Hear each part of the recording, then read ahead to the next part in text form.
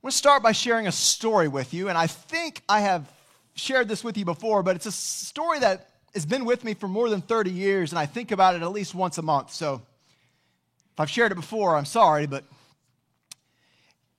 I was young, maybe first or second grade. I was in our backyard, jumping on a trampoline with a friend. His name's Mario. His family lived a couple of doors down.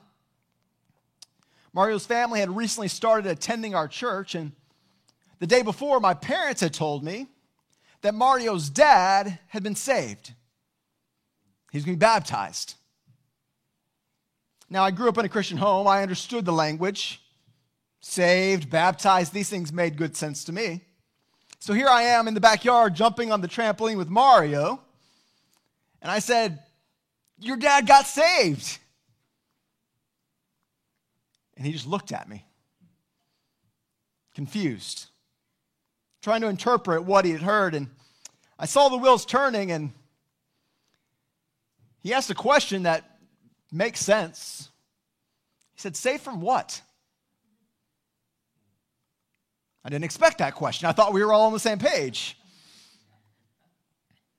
So I did what you do when someone seems to not have heard you. You say it slower and louder, right? He got saved, which didn't help at all. We kept jumping. I was confused. He was confused. A little while later, another question came. Did he almost die?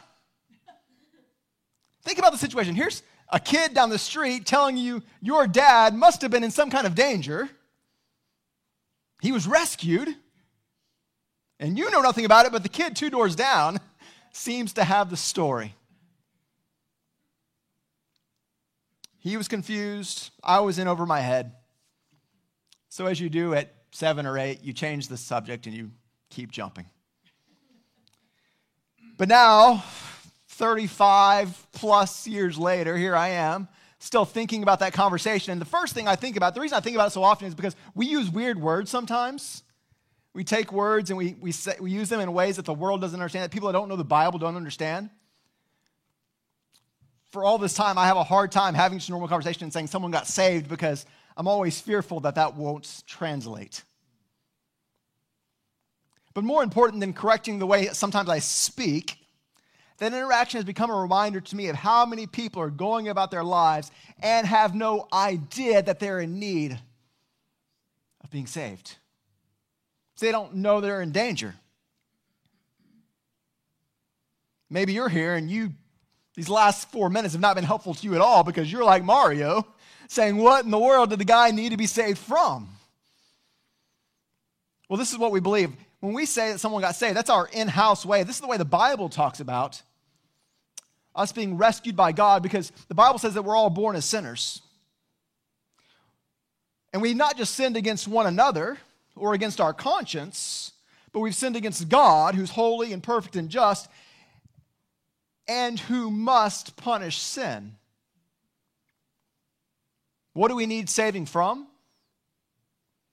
The Bible says we need saving from God, because he punishes all those who have sinned against him. The Bible also says that the one that we need to be saved from is the one who can save us. We all need to be forgiven. We all need to be reconciled. And when that happens, when someone's forgiven of their sins, reconciled to God, that's something worth celebrating. Because it means someone's eternity has been changed. This morning, we have a big tub of water because this is the way that we celebrate these kinds of things. This is the way Jesus tells us to celebrate, that when someone is taken from darkness to light, from enemy of God to friend of God, from deserving of wrath to a beloved child, we celebrate through baptism. So in here, in just a little while, Nicholas and I, we're going to get in here. And I'm going to put him under the water. which is a reminder that our Savior, the one who makes our salvation possible, Jesus came and he died. And those of us who are in him, we've died with him, and then we're raised. Just as he was raised from the dead, we're raised to new life. And if that still doesn't make sense, I hope it makes more sense by the time we're done this morning. What we do in this water, it's a picture of what Jesus did and what happens to us when God forgives us of our sins and reconciles us to God. It's a great picture, and it's important, and today is a day of celebration with Nicholas in particular, but what I want us to consider this morning is that anytime someone gets in the water, this is significant for all of us. It's a reminder to all of us, especially those of you who are here and are in Christ and have been in water like this before. This should be a significant day for you, because we get to pause together and say, I needed saving. I needed to be rescued, and God has done that for me. This morning we're in Ephesians 2, which you know we've not been in Ephesians. This is kind of a standalone sermon. And we're in Ephesians 2 because I thought this morning would be a good time for us to just really consider carefully why we needed saving, who saved us, and how we were saved. We have a lot to be thankful for. My hope is that our time in Ephesians 2 would remind us that we once were lost. And for those who are in Christ, we have been found, we have been saved, and this is our story. Ephesians chapter 2, starting in verse 1. I hope you have your Bible or that you'll find one. Ephesians 2, we're going to read verses 1 to 10. He says, you were dead in trespasses and sins, in which you once walked, following the course of this world, following the prince of the power of the air, the spirit that is now at work in the sons of disobedience, among whom we all once lived in the passions of our flesh, carrying out the desires of the body and the mind, and were by nature children of wrath, like the rest of mankind. But God, being rich in mercy, because of the great love with which he loved us, even when we were dead in our trespasses, he made us alive together with Christ. By grace you have been saved. And he raised us up with him and seated us with him in heavenly places in Christ Jesus, so that in the coming ages he might show the immeasurable riches of his grace and kindness towards us in Christ Jesus. For by grace you have been saved through faith. And this is not your own doing, it is the gift of God, not a result of works, so that no one may boast. For we are his workmanship, created in Christ Jesus for good works, which God prepared beforehand that we should walk in them. The grass withers and the flower fades, but the word of our God stands forever. We believe that everything he says is true,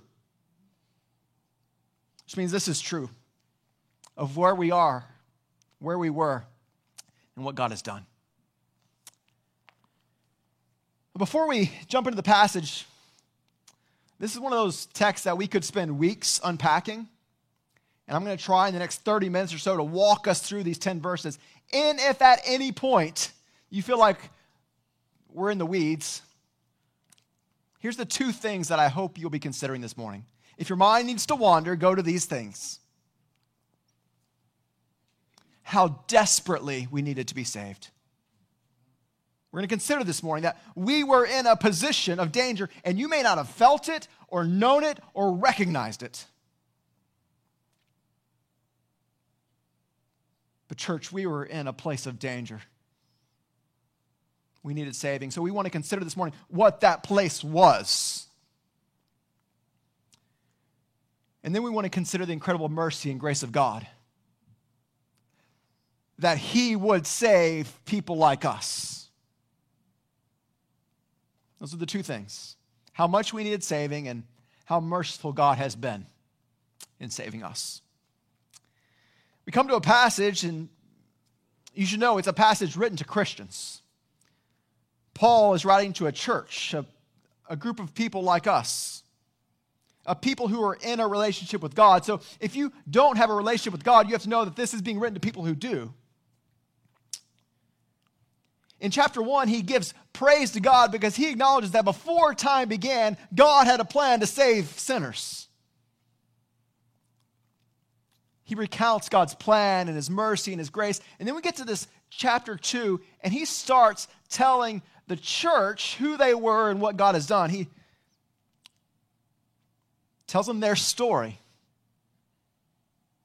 Tells us our story. He starts by describing the condition we all were in before Christ.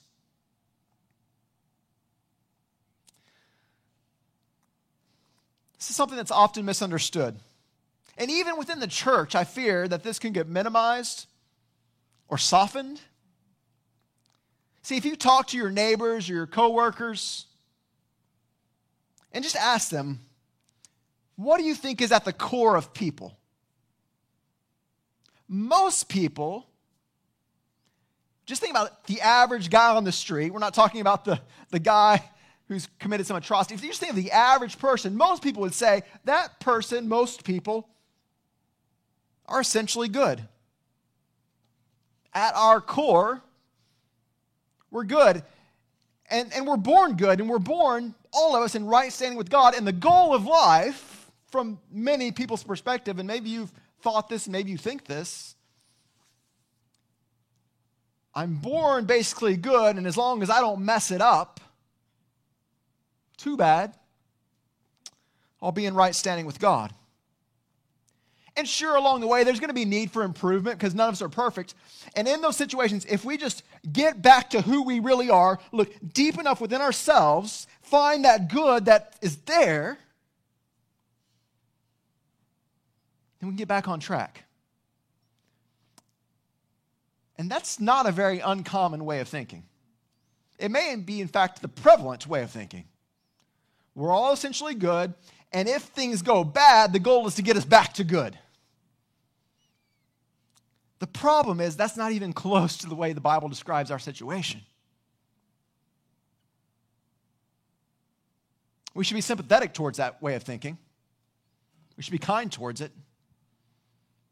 We should also recognize that the Bible says something very different and help others to see. Consider where he starts. Ephesians chapter 2, verse 1. You were dead in the trespasses and sins in which you once walked. Now, I've told you this is a story about us, and now I want to tell you that this passage is really about God. Hopefully you'll understand that as we go. It's a passage primarily about God and what God has done for us. And I think we see that even in this first part of verse 1, because here we're told that we start off spiritually dead. Now, we're all alive physically, but the Bible tells us here that we were spiritually dead, which means before the work of God in our lives, we had no life, which is significant because dead people can't do much. In fact, those who are dead can't do anything for themselves. And this is what we're told here. Every person is born spiritually dead. And what caused the deadness? It says we were dead in the trespasses and sins. And we can go to other places in the Scripture to build out this line of thinking that we're all born sinners. And as sinners, we are spiritually dead. It's not that we're affected by sin or hindered by sin or crippled by sin. We're told that because of our sin, we are spiritually dead, which means we need someone outside of ourselves to give us life. What we see here is the first part of the need. Why did we need saving? Why did we need rescuing? Because we were dead. Because spiritually we had no life. Which begs the question, how do people who are spiritually dead, how do they live? I know we're mixing metaphors here. But what does it look like for a person who's spiritually dead to go through life? And he unpacks that in the next couple of verses. He says, you were dead in the trespasses and sins in which you once walked, following the course of this world, following the prince of the power of the air, the spirit that is now at work in the sons of disobedience, among whom we all once lived in the passions of our flesh, carrying out the desires of the body and the mind. Again, the way most people think about human nature is that we all start off relatively good. That's our default position. But here we see that our default position is anything but that. He tells us that those who are spiritually dead, those who are in this condition, do three things. They follow the course of this world, follow the prince of the power of the air, and live in the passions of our flesh. That's a lot to work through. What he's saying is, just at a high level, we're all constantly being influenced by three things: the world, the devil, and our own flesh. When he talks about the world, he's just talking about the system around us which has no regard for God. We think about the things that the world values. What is the average person? Do you, just apart from God, what kind of things do you desire, value, seek? Think of power and influence, status, success, comfort, pleasure. The list goes on. The world doesn't have regard for God, so life becomes all about our own pursuits. Climbing the ladder. And maybe for you that doesn't look like corporate success, but just building a good family on a good foundation, however you would define that. It says those who are spiritually dead live according to the ways of the world, which means we just go with the flow of the way the world goes. A world that has no regard for God. We follow the course of the world. And then he says, we follow the prince of the power of the air, which is a really colorful and metaphor-filled way of saying the devil is real and present and active, and he has influence over those who don't have the Spirit of God within them. He has influence over the world, which isn't to say that every unbeliever is demon-possessed, but is to say that we are all under the influence, that we're living in a world that is under, in part, his domain by God's allowance. And we can be tempted and influenced. You think that seems really far-fetched, because when I think of the devil, I think if I saw him, I would know him, right? I don't think I'm influenced by him. Well, we can go back to the Garden of Eden and we recognize that the ways of the devil are subtle. And the way he works is often by taking good things, seemingly, and tempting us. There may be places and ways in your life in which you do not recognize his influence. And for those of us those who are not in Christ, this is a way of life. Following the ways of the world, living under the influence of the evil one. And third, and maybe the most dangerous, he says, we live in the passions of our flesh, verse 3. Carrying out the desires of the body and mind, which is to say, we just do what comes naturally. And if we were all essentially good, then what comes naturally may be good. But the Bible tells us we're all essentially evil. What comes naturally is evil. The Bible tells us clearly the kinds of things that come naturally. In Galatians 5, he says the works of the flesh, the things that come naturally from the flesh, that we do naturally, he gives this list: sexual immorality, impurity, sensuality, idolatry, worshiping anything other than God, sorcery, enmity, strife, jealousy, anger, rivalries, dissensions, divisions, envy, drunkenness, orgies, and things like these. The world says we're naturally good, but the scriptures say, left to ourselves, these are our natural inclinations. And now some of these are the extreme outworkings of things that start very small. It all comes down to this. We seek to please ourselves. We want what we want and we run after it.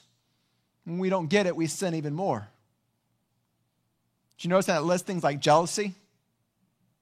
I want what he has. Anger. When I don't get what he has, I react. Think of James chapter 4.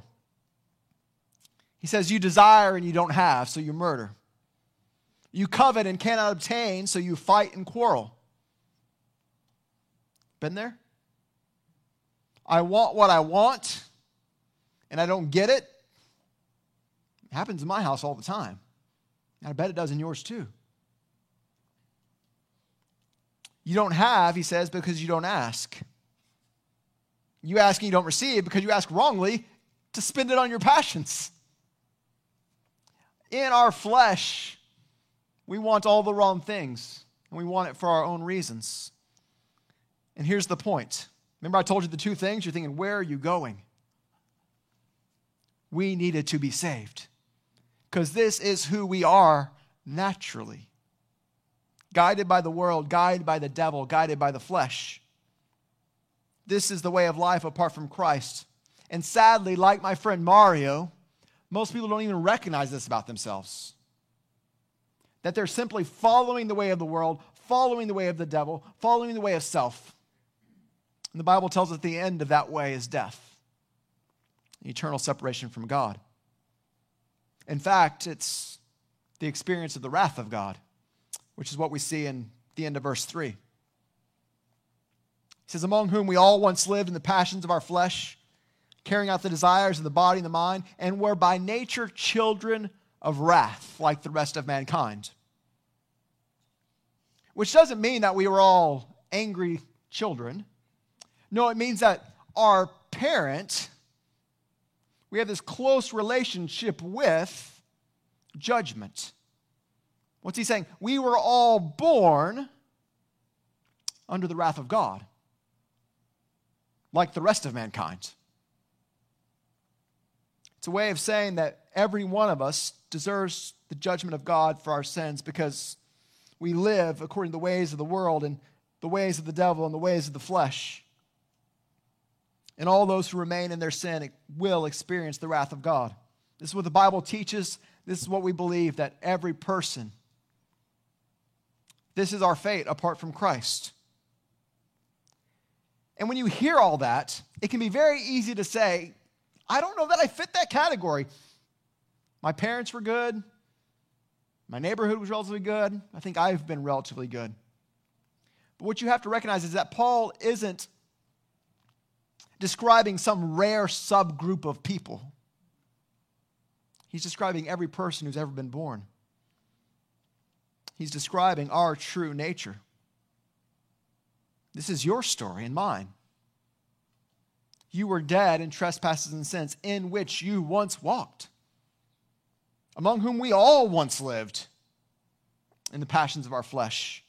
We were all by nature children of wrath like the rest of mankind. I'm not telling you this is who you were only. I'm saying that's who we were apart from Christ. And there are many who are still in that position.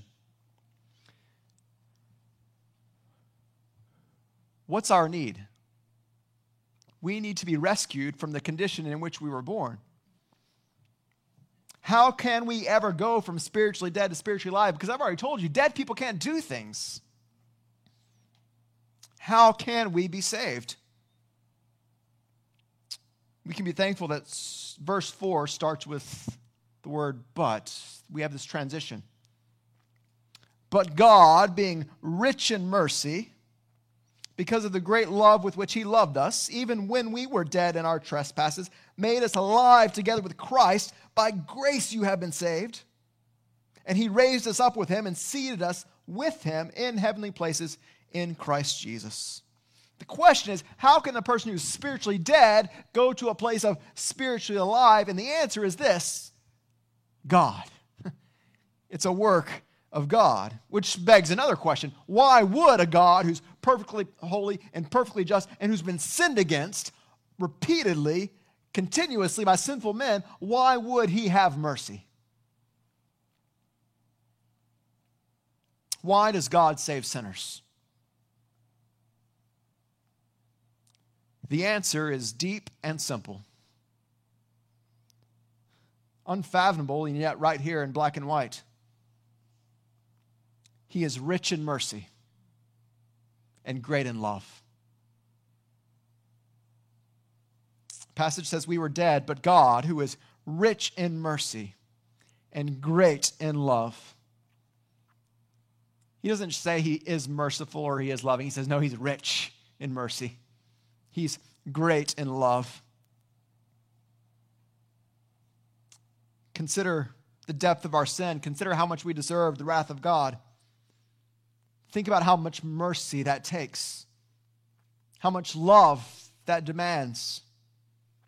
One of my favorite passages, Titus chapter 3, verse 4. But when the goodness and loving kindness of God, our Savior, appeared. So consider our situation, everything we've just said about who we were and what we've done, and who shows up, what shows up? The goodness and the kindness of God. It says, he saved us. It's one of those passages where we get that word. He saved us, not because of the works done by us in righteousness, but according to his own mercy. Why does God save sinners? Because he is rich in mercy and great in love. If you are in Christ, this is your story, that even while you were dead in trespasses and sins, God, because of his mercy, because of his love, has made you alive. How do we go from spiritually dead to spiritually alive? It's a work of God. God gives life. How does he do that? We were guilty. We were sinful. We deserved his wrath. If God is just, how does he do this? Two very important words at the end of that verse. With Christ. He made us alive together with Christ. Which again, we have to zoom out and know the bigger story of Scripture. This is how God saves us. He came to earth. He sent his Son to live the perfect life, to die on the cross, a sacrificial death, and then to rise again, defeating death and sin. And the Bible tells that anyone who recognizes the work that Christ has done on their behalf, accepting the wrath of God for them, if we repent of our sins, we will be saved. This is what Brian read for us earlier.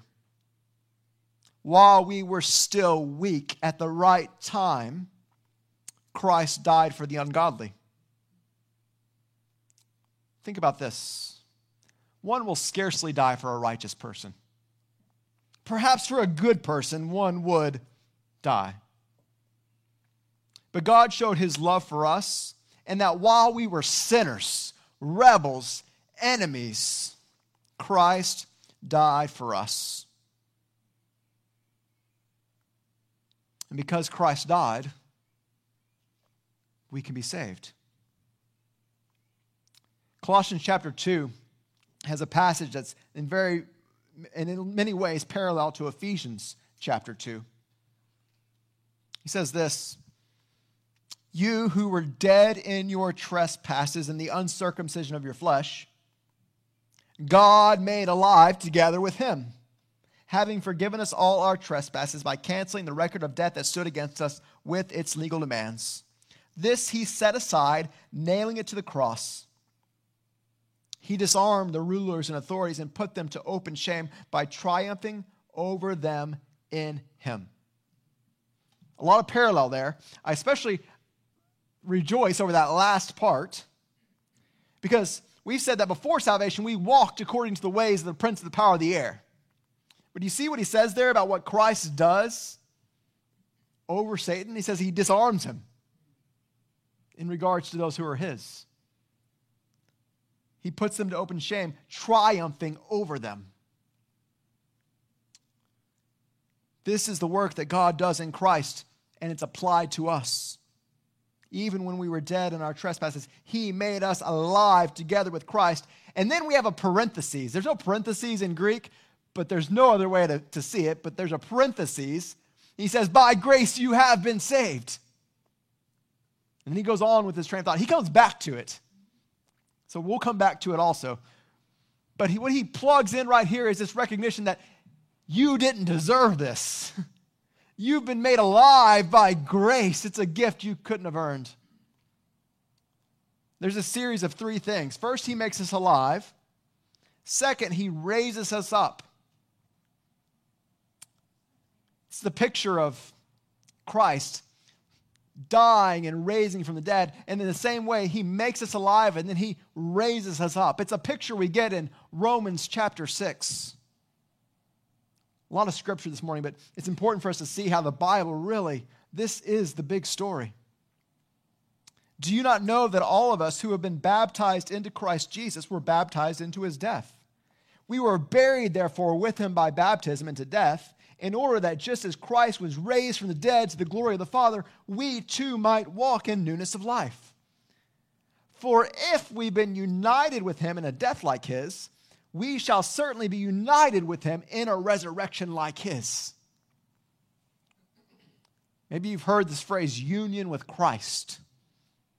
So we're talking about here that we've been united with Christ so that as he died, our dead man died.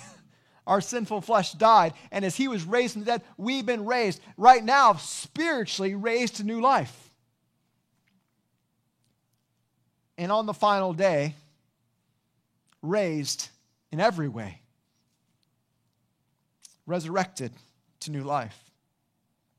He made us alive, he raised us up, and then in verse 6, he seated us with him in heavenly places in Christ Jesus, which means not only are we alive, but we've been given every spiritual blessing in Christ. In a sense, we are already with him, reigning with him until that day when we will be joined with him forever. I know for many of you, these are truths that are familiar. Can I confess something? This is the greatest truth. And yet, some of the hardest messages for me to preach because I feel like we all know these things. And I'm not a very good pep rally leader. But I don't think I should have to be if we really understand what's going on here. Right? We were dead, and we've been made alive. We were children of wrath, and now we're sons of God. And this isn't metaphorical religious talk. This is what we believe is reality.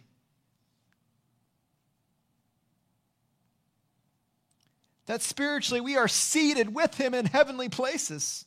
Should stop us in our tracks. What kind of mercy is this? What kind of grace is this? What kind of love is this? Why would God stoop so low? Why would God save people who had so blatantly sinned against him? Verse 7 gives us some insight. It says, so that in the ages to come, he might show the immeasurable riches of his grace and kindness towards us in Christ Jesus. Why does he show us grace? So that later on he can show us more. And in doing so, can show his glory. If you read through chapter 1, at least 3 times we see this phrase, to the praise of his glory, or to the praise of his glorious grace. And even if you've never read Ephesians 1, maybe you know the song we sing. To the praise of your glory, to the praise of your glorious grace, to the praise of your glory, you are the God who saves. It's a theme that's repeated over and over in chapter 1, and I think this verse 7 continues that thought. Why does God save us? So that he might show us more grace and more kindness. He does the work of our salvation. He gets the glory. He's the one worthy of the praise. And we should be quick to celebrate and to worship and to thank him, which is why today is so special. But we must know this. You must know this. Today isn't a celebration of anything Nicholas has done. It's a celebration of the work of God. God is the one who takes dead and gives life to the praise of his glory. So far, we've seen our need. We've considered the God of salvation. And then Paul transitions to how it's applied, the way we're saved. Verse 8. For by grace you have been saved through faith, and this is not of your own doing. It is the gift of God. We were dead, verse 1. Verse 5, we've been made alive. Throughout the passage, we're told that it's because of his mercy, love, grace, and kindness. And grace is the word that Paul uses most often to communicate what we've received. Grace is when we're giving something we don't deserve. Side note, mercy is when we don't get what we do deserve. Grace is when we do get what we don't deserve. By grace you have been saved. It's not because of what you've done. It's a gift. All the more glory to God. What is faith? It says we're saved by grace through faith. Faith is trust, it's confidence, it's belief.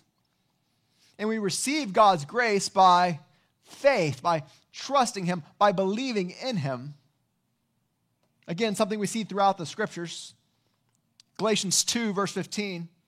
We ourselves are, this is Paul writing, Jews by birth and not Gentile sinners, yet we know that a person is not justified, not made right with God by works of the law, but through faith in Jesus Christ. So we also believe in Christ Jesus in order to be justified by faith in Christ, not by works of the law, because by the works of the law, no one will be justified. We're saved by faith through grace. Maybe you're here this morning and you're not in right standing with God. You say, what do I do? The answer is to trust him, to believe in him, to have faith in the work that he has done. And yet what we see here is that even faith isn't a work that we do, but it's a gift of God. If you have faith, it's a gift that God has given you, not a work that you've done to earn his favor. When God gives life, he grants faith so we can receive his grace. It's a passage about God, what God does to save people. It's a passage telling us that God has done for us what we could not do for ourselves. By grace you have been saved through faith. It's not of your own doing. It is the gift of God. Verse 9, not a result of works, so that no one may boast. The first, perhaps most common misunderstanding when it comes to our position before God is that we're all born relatively good, and the goal is just to maintain that goodness or to get back to that goodness. We've already talked about that. Here's the second biggest misunderstanding, in my opinion. That the way we get right with God is through what we do. If we live a good life, if our good outweighs our bad, if we're generally kind and don't do anything too awful, then God will accept us. Which is super common, isn't it? That somehow we can earn God's favor. But what we should know is because of who you were, dead in sin, you can't do enough. Coming to church won't do it. Dressing or talking a certain way won't do it. Knowing what it means to be saved, that vocabulary, knowing the right words doesn't do it. Giving to the poor won't do it. Helping the needy won't do it. Hear this, being baptized won't do it. We're not saved because we get wet. We're saved because God makes us alive. By his grace we've been saved through faith. It's not of ourselves. I should read Titus 3 again. when the goodness and loving kindness of God our Savior appeared. That's what happens. He shows up, and we're saved, not because of works done by us in righteousness, but according to his mercy. We are saved by him, by his work, for good works, which is what we see in the last verse. We are his workmanship. Is it our works that save? No, it's God's work. We are his workmanship. He does the work. How? Created in Christ Jesus. He does the work. How does he do the work? He does it through Christ for good works. There's a lot there. God does the work through Christ so that we can do good works. Maybe that's the question. Okay, you've told me that we can't do anything good. Why all the commands? We don't do good to get saved. Because we're saved, we do good. We have good works. And guess what? Even still, you're not doing it. It says there in the verse, which God prepared beforehand that we should walk in them. It's all of him from beginning to end. He saves us. He enables us to live for him. At the beginning, it says that we walked in trespasses and sins, and now we're told that in him we can walk in good works. Earlier, we read about the works of the flesh. If we go back to Galatians 5, we read of the works of the Spirit. The fruit of the Spirit is love, joy, peace, patience, kindness, goodness, faithfulness, gentleness, self-control. Against such things there is no law. This is the fruit of the Spirit. God in us produces these things. Again, it's all of him. If you see any change in your life, that's the work of God. That is a very brief overview of Ephesians chapter 2, 1 through 10. So much to be mined there, but the big idea is this. We all had a need that we could not meet. But God, because of his character, because of who he is, has made us alive. And one of my greatest fears for us as a church, why I told you this is one of the harder messages I feel like I have to preach, not because I don't understand it or that you don't understand it, but because it can seem really ordinary. My fear is that we would take for granted what has been done, that we would minimize the need that we have, or somehow give ourselves too much credit for what we think we have done. We could fail to recognize the miracle that it is to go from death to life. When someone is baptized, this is what we're proclaiming. God has taken someone who is dead and made them alive. Taken someone who was walking in the way of the world, the flesh, and the devil, and enabled them to walk in good works. Taken a son of disobedience and a child of wrath, and shown them rich mercy and great love, determining to glorify himself through kindness and grace. Friends, we are not here to celebrate a good decision or some level of moral excellence. We're here to praise God for his gift of mercy and grace. Maybe you're thinking, okay, now what do I do? I come to church so you can tell me what we're supposed to do. And maybe this text this morning isn't so much about what we do, but what we see. Remembering who we were and what he's done, which should lead us to many things. It should lead us to gratitude and to worship and to good works and to proclamation. I think it's important to say this. Salvation is all of God. God changes hearts. And yet, he has told us that